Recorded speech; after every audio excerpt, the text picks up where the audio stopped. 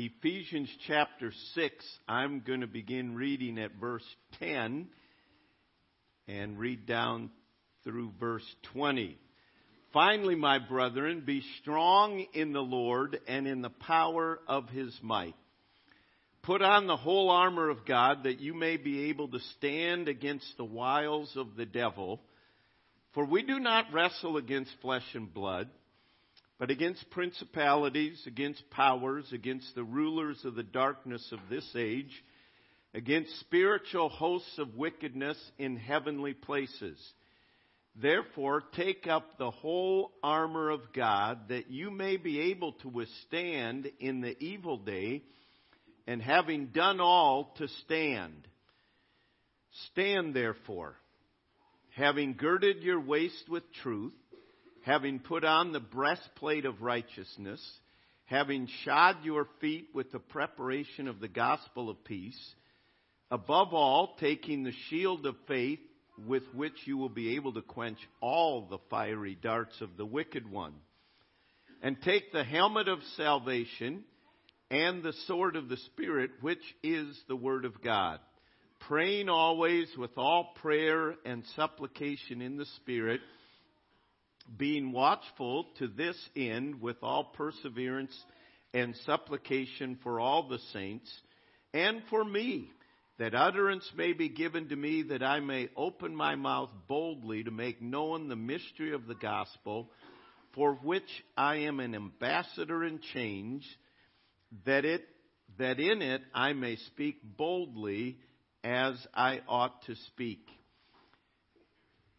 In Mark chapter 5 and now in Ephesians chapter 6, there clearly is the atmosphere of conflict. There's battle. There's clashing when kingdoms clash. And yet, we often think of it as when the kingdom of God clashes with the kingdom of evil, it to be like Mark chapter 5. Wow, this is a big thing. Stand back and watch what's going to happen here. But we understand that there is spiritual warfare that is going on continually. Let me ask you a few questions to think about. Where do certain thoughts that you have come from? I mean, you may be driving down the road and a thought comes in, wonder what it'd be like to drive into that bridge abutment. Or some weird thought like that. Or some thought that is vile and wretched that comes into your mind. Where do certain thoughts come from? How do you explain in your life conflict, division, anger, bitterness, hatred, unforgiveness, broken relationships? How do you explain that? We have a lot of explanations for it, but why do politicians do such foolish things? I mean, that you think, well, anyone with common sense would know that is not good. Why is abortion such an issue? Why is there such hatred for Israel and America? Why are you tempted to be greedy, immoral? Where do the temptations for all the perversions we see come from? There's only one explanation to all of these, and it is the spiritual warfare. It is a clash of kingdoms. And before we go on, if you're warm and by a window, get up and open up a window, okay? Because it's getting warm in here. And if you don't want to do that, then don't complain to me about it being hot, all right? But and if they're not doing it and you're hot, you can get up and go do that, all right? Any rate, Mark 5 gives us a picture of a great clash of the kingdom of God. Jesus Christ came into the world, and Jesus, on purpose, crossed over because he wanted to show his power. And immediately the conflict and the clash, they no more hit the ground than here comes this demon-possessed man that was literally a freak to the people there. I mean, I don't know how many of you have pulled chains apart with your trucks or bulldozers or anything, but I doubt any of you have seen any human being pull chains apart. And this was this guy that had people in fear, and here's this conflict. But the conflict was really not a conflict. It was two kingdoms clashing, but it was a kingdom submitting to another kingdom, and it was a powerful kingdom controlling this man and bringing devastation, and it was Jesus Christ. And the kingdom of Satan submitted to the kingdom of God. And through Mark 5, and we're not going to go into it this morning, you will go through it tonight in our studies, but in Mark 5, God shows to us that He is greater than demons, He is greater than disease, and He is greater than death. We've looked already. In Mark, one of the purposes He's showing us is that God is all-powerful. Jesus Christ is the Son of God. He has all power, and yet He has come as a servant. But every day in our lives, there is a clash of kingdoms. And it's not as noticeable as the clash with the demon-possessed man in Mark 5. But every day, there is a clash in your life and in my life of two separate kingdoms. And every day, that battle rages in our life because of a number of things. Number one, we need to realize that we are at war. The overwhelming majority of us here today have never experienced truly physical war firsthand. We see reports. There's a few here that have, but we see reports. But we don't really know what war is. But we know enough from what we've read, what we've seen, and what we're seeing, that it's horrible. And there are definite conflicts. But we need to come back as human beings, and even more particular, as believers, to realize we are in a war. 2 Peter chapter 5 and verse 8 says, "Your adversary, the devil, walks about as a roaring lion, seeking whom he may devour." C.S. Lewis says, we live in occupied territory. That's what this world is. It's occupied territory. It is occupied by the Satan and his hosts, and we are foreigners, we are pilgrims, we are strangers, and we are at war. Satan has come, John 10:10 tells us, to steal, kill, and destroy. Now, all those questions that I asked you before, every one of them can fall under one of those three things: steal, kill, and destroy. Unforgiveness, broken relationships, abortion, stupid decisions that are made to bring nations down, and on it. You follow it back to its source, and it is the operational methods of Satan: steal, kill, and destroy. And that's what he wants to do in your life: to steal, kill, and destroy. Jesus said, "But I am come that you might have life."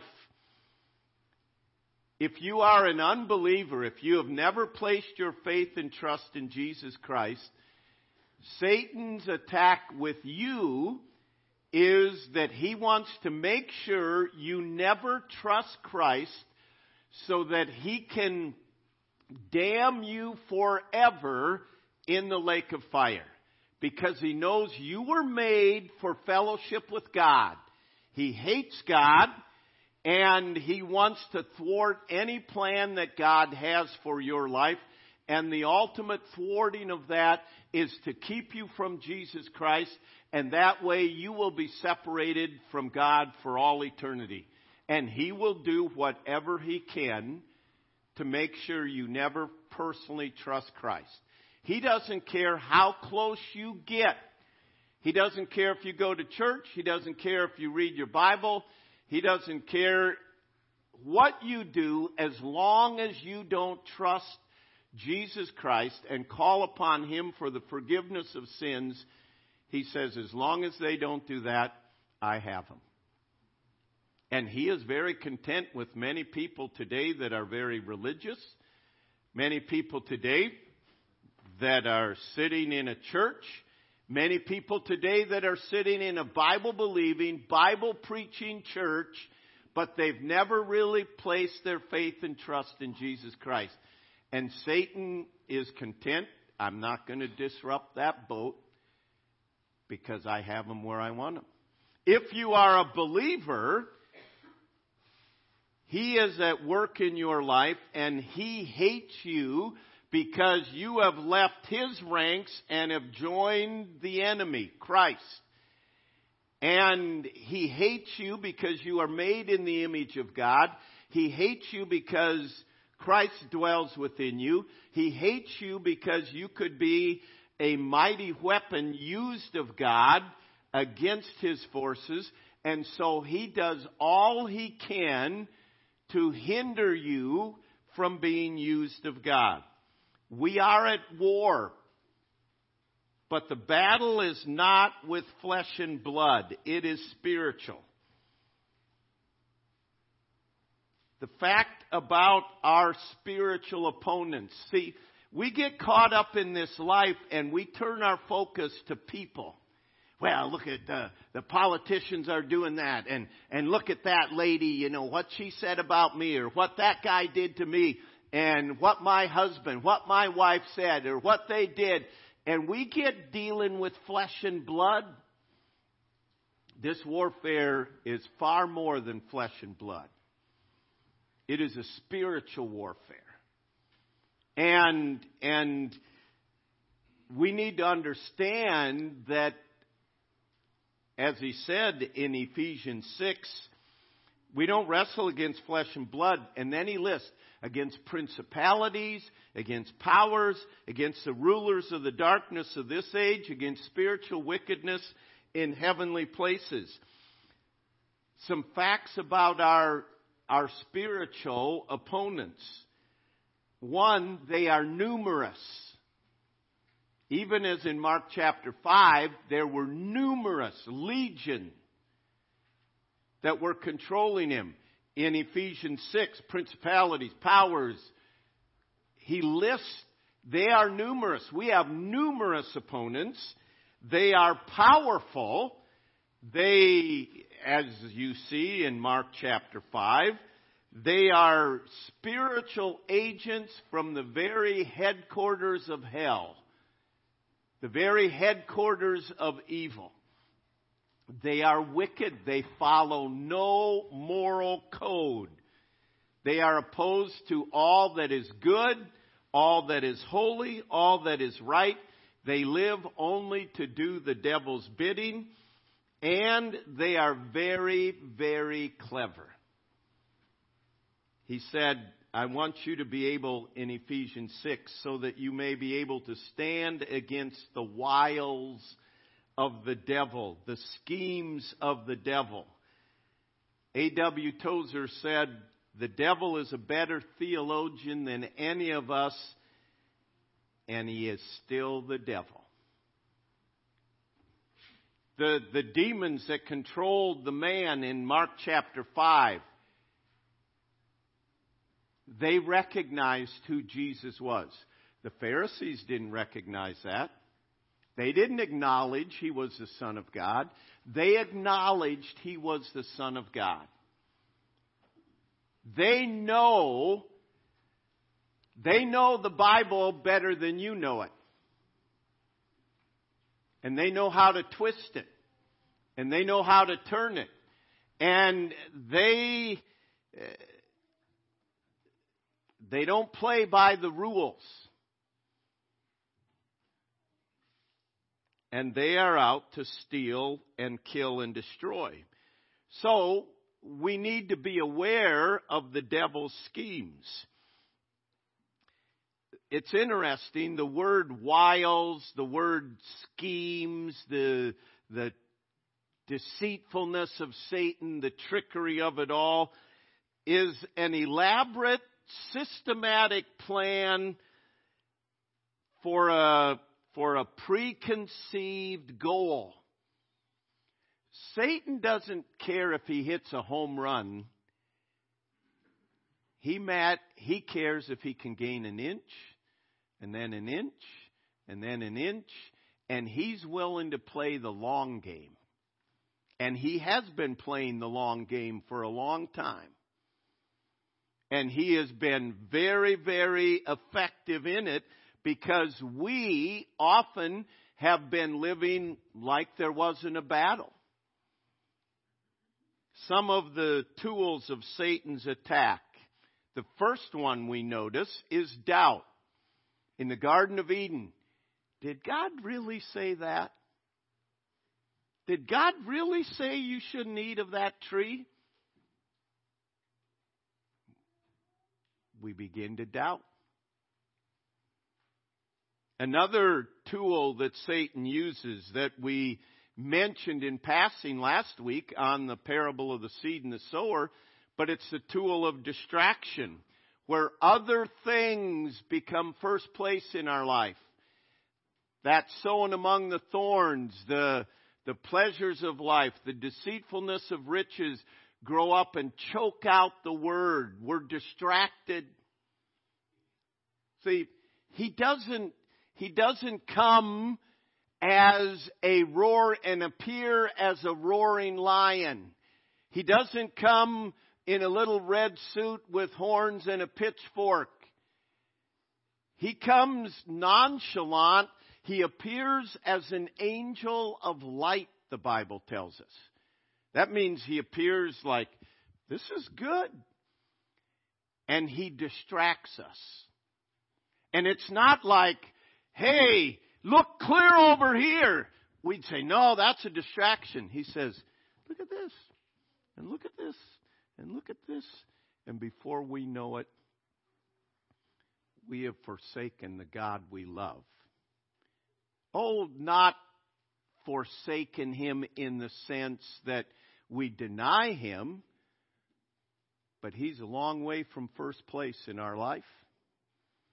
And he distracts us a little by little. He dilutes our faith to the point that we're not hot or we're not cold and we're lukewarm, and God says, I will spew you out of my mouth. I believe what we're seeing in our nation today is God said, I don't like this lukewarmness. And He says, I'm done with it. And if we turn to Him with all our hearts and become hot, then God works. But Satan, a little of this, a little of this, a little of this, and we lose our first love.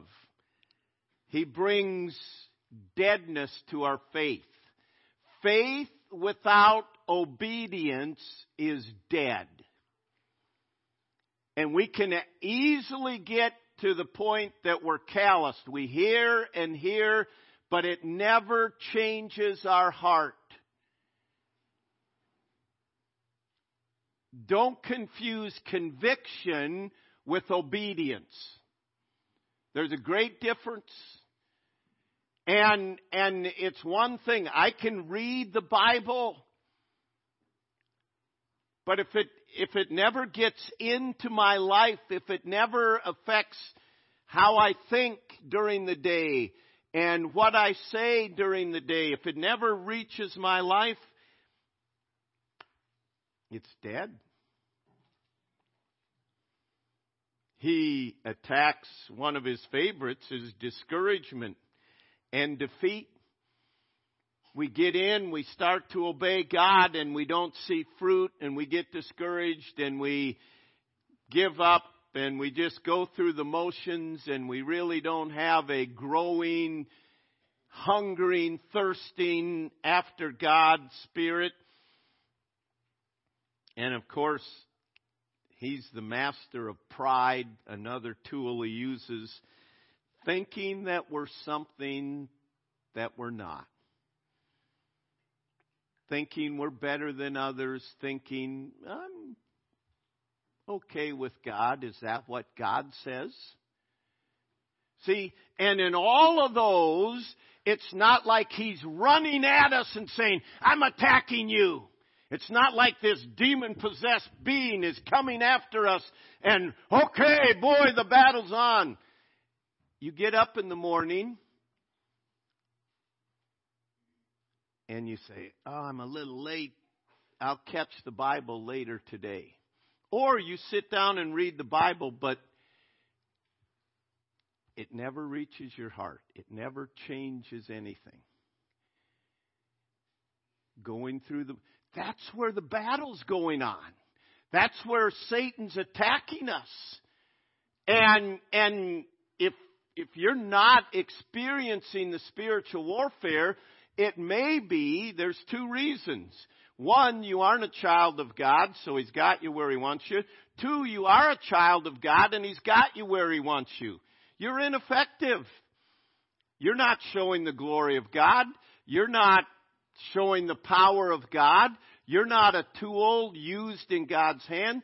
So he says, just let the sleeping dog lay. He's not bothering anything. We are in the midst of spiritual warfare that's not blatantly the level of the demoniac in Mark 5, but it is the same level in our lives, and Satan is wanting to choke the life out of you in subtle little ways. And it's a little by little, and we need to come back and realize that I am in a war, and it is a war for my soul and in my soul. And to realize our victory is only in Jesus Christ. 1 John chapter 3 and verse 8 says, Christ came to destroy the works of the devil. Christ came to destroy the works of the devil. You and I don't have the power to destroy the works of the devil. There's no set of beliefs that in and of themselves destroy the works of the devil. It is Christ and Christ alone that destroys the works of the devil. He alone can liberate us from Satan's kingdom by forgiving our sins. But I fear that that's all the farther we go.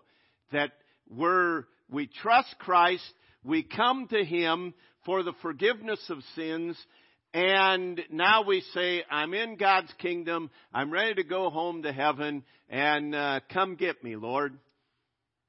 And God says, no, I brought you to this kingdom to serve in this kingdom and to have a heart for the King, willing to do whatever He wants. And you do have an adversary, and he is out to get you. But greater is He that is in you than he that is in the world.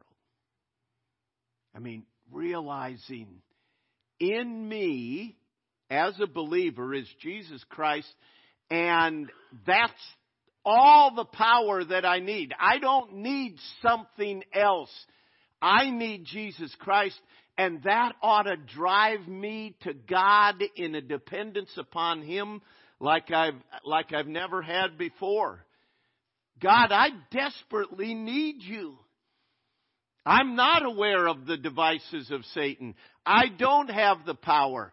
I don't have the strength. My will often wants to go the wrong way.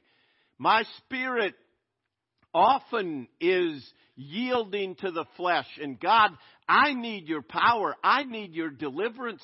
I need you. Is your life, is the nature of your life that it has that spirit in it? God, I need you. Our victory is only in Jesus Christ. And victory is dependent upon us walking in truth.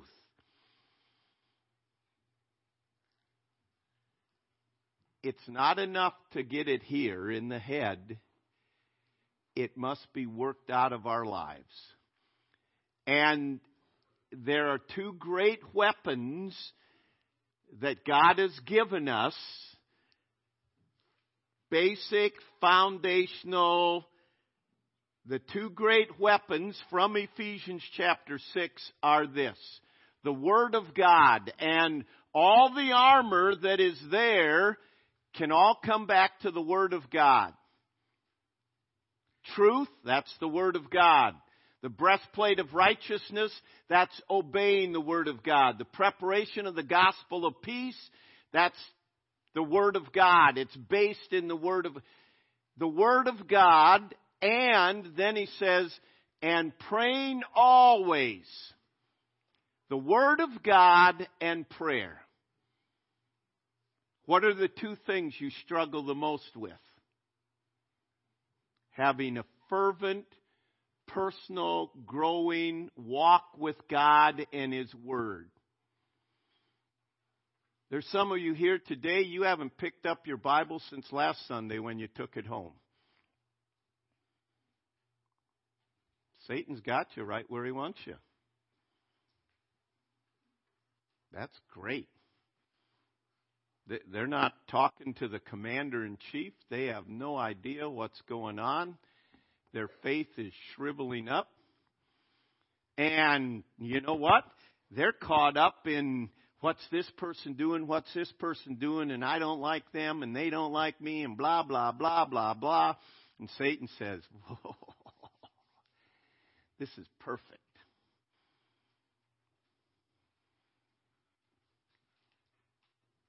And there are others that our prayer life is no different than praying a rosary. It's just one thing after another. Our heart really isn't in it. But when we realize how desperate we are for God, we go to the Word of God, and then when a thought comes into our mind, we test it against the Word of God, and we say, wait a minute, let the words of my mouth and the meditation of my heart be acceptable in your sight.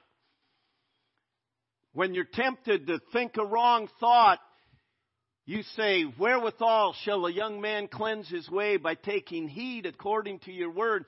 With my whole heart have I sought you. Oh, let me not want. It's not you need to use that verse. You need Scripture. When Jesus was tempted by Satan, what did he do? It is written. Another temptation. It is written. The third temptation. It is written. When's the last time you used the Word of God to combat a temptation to gossip, a temptation to be greedy? When is the last time you used the Word of God in your daily life?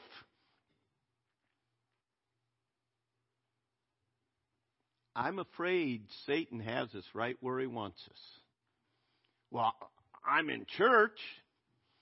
As I said earlier, he doesn't care where we are and what we do if we don't walk in truth.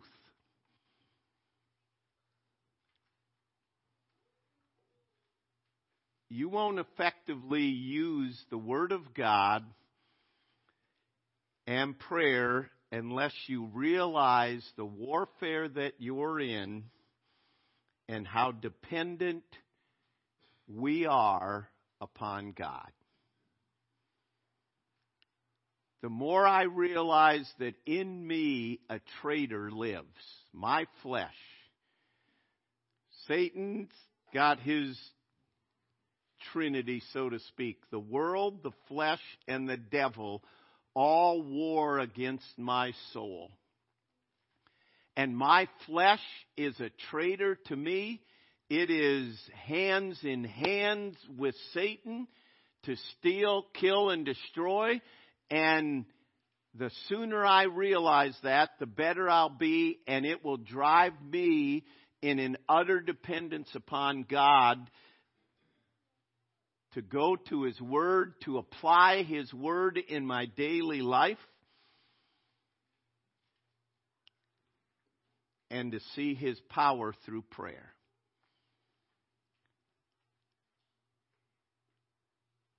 I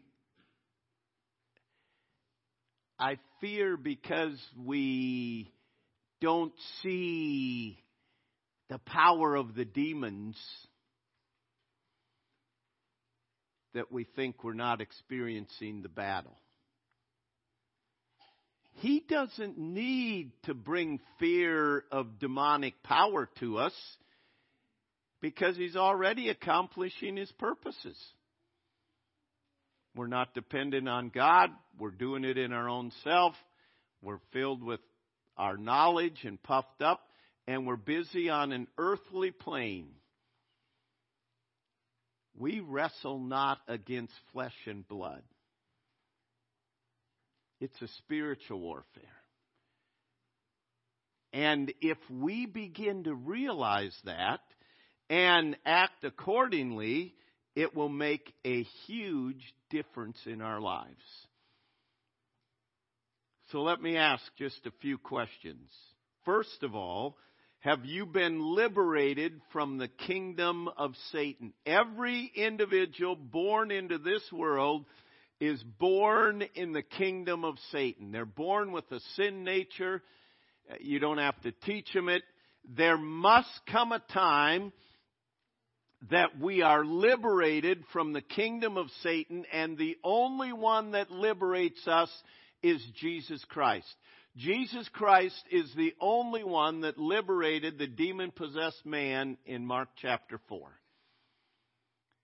And there must be a time that we say, I am a sinner, you are God, you died for my sins, and I call upon you to forgive my sins and save my soul. That alone liberates us from the kingdom of Satan and puts us in the kingdom of God. But we still have our old flesh and our old nature. And that is at war. The flesh lusts against the spirit and the spirit against the flesh. And these two are contrary one to the other.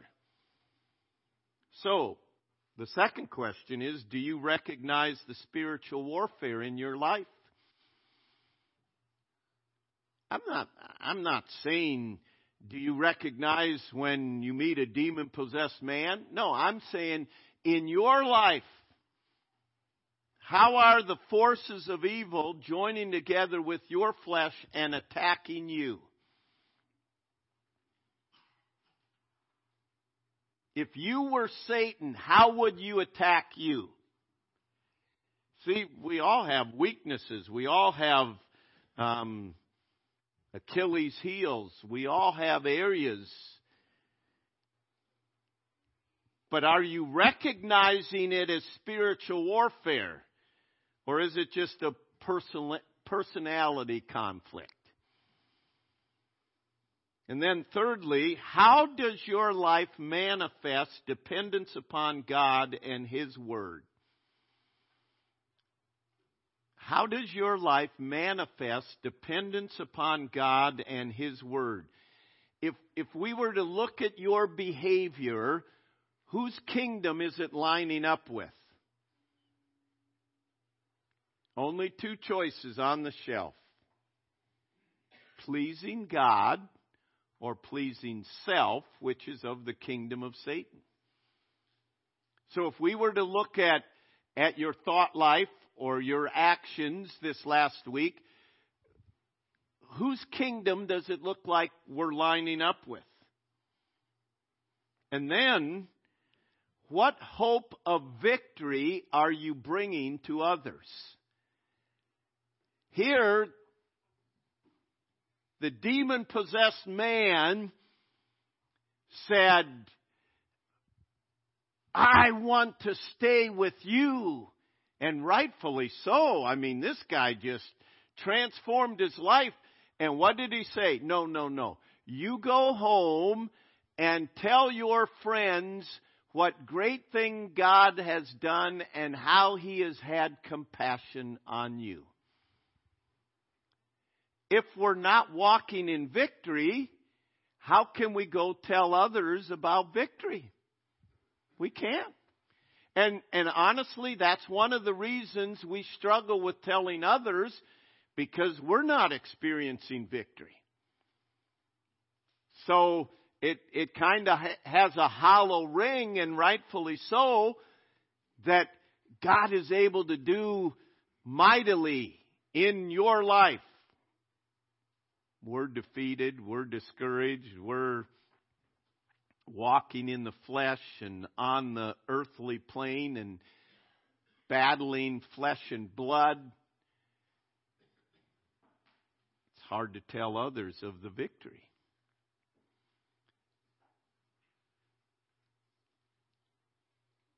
When we come to fully realize the greatness of the battle that we're in, we will have a dependence on God, a crying out to God, a hunger and thirst for His Word. It will be evident. So I ask one last question. Is there a warfare going on in your life, or does Satan have you right where he wants you? And I don't want you saying, no, I'm a believer. He doesn't have me. As a believer, He can't take away your salvation, but He can make you of no effect, and that's how He wants you. Is there a battle going on in your life? No, it's not like someone's coming to you and cutting themselves and tearing chains apart and threatening you. He comes as an angel of light. He comes as comfort and ease, and you don't need to do that. I mean, this is your interest, and you owe it to yourself. And little by little by little, He wins the victory. Heavenly Father, I pray that we would come to see, first of all, if there are people that have never trusted You for the forgiveness of sins, I pray that even now they would be convicted by Your Spirit and call unto You for the forgiveness of sins. And then, Lord, I pray that you would awaken we as believers to the spiritual warfare. And I pray that we would have a renewed dependence on you. And Lord, that we would be instruments in your hands that can make a difference in this world that you've called us to. So Lord, awaken us and help us to not be caught up in the flesh and blood battles. But Lord, help us to walk in the spiritual battles and know that you will give us wisdom for the flesh and blood battles. So Lord, we cry out to you for mercy. We need you. And may we see that need as never before, I pray.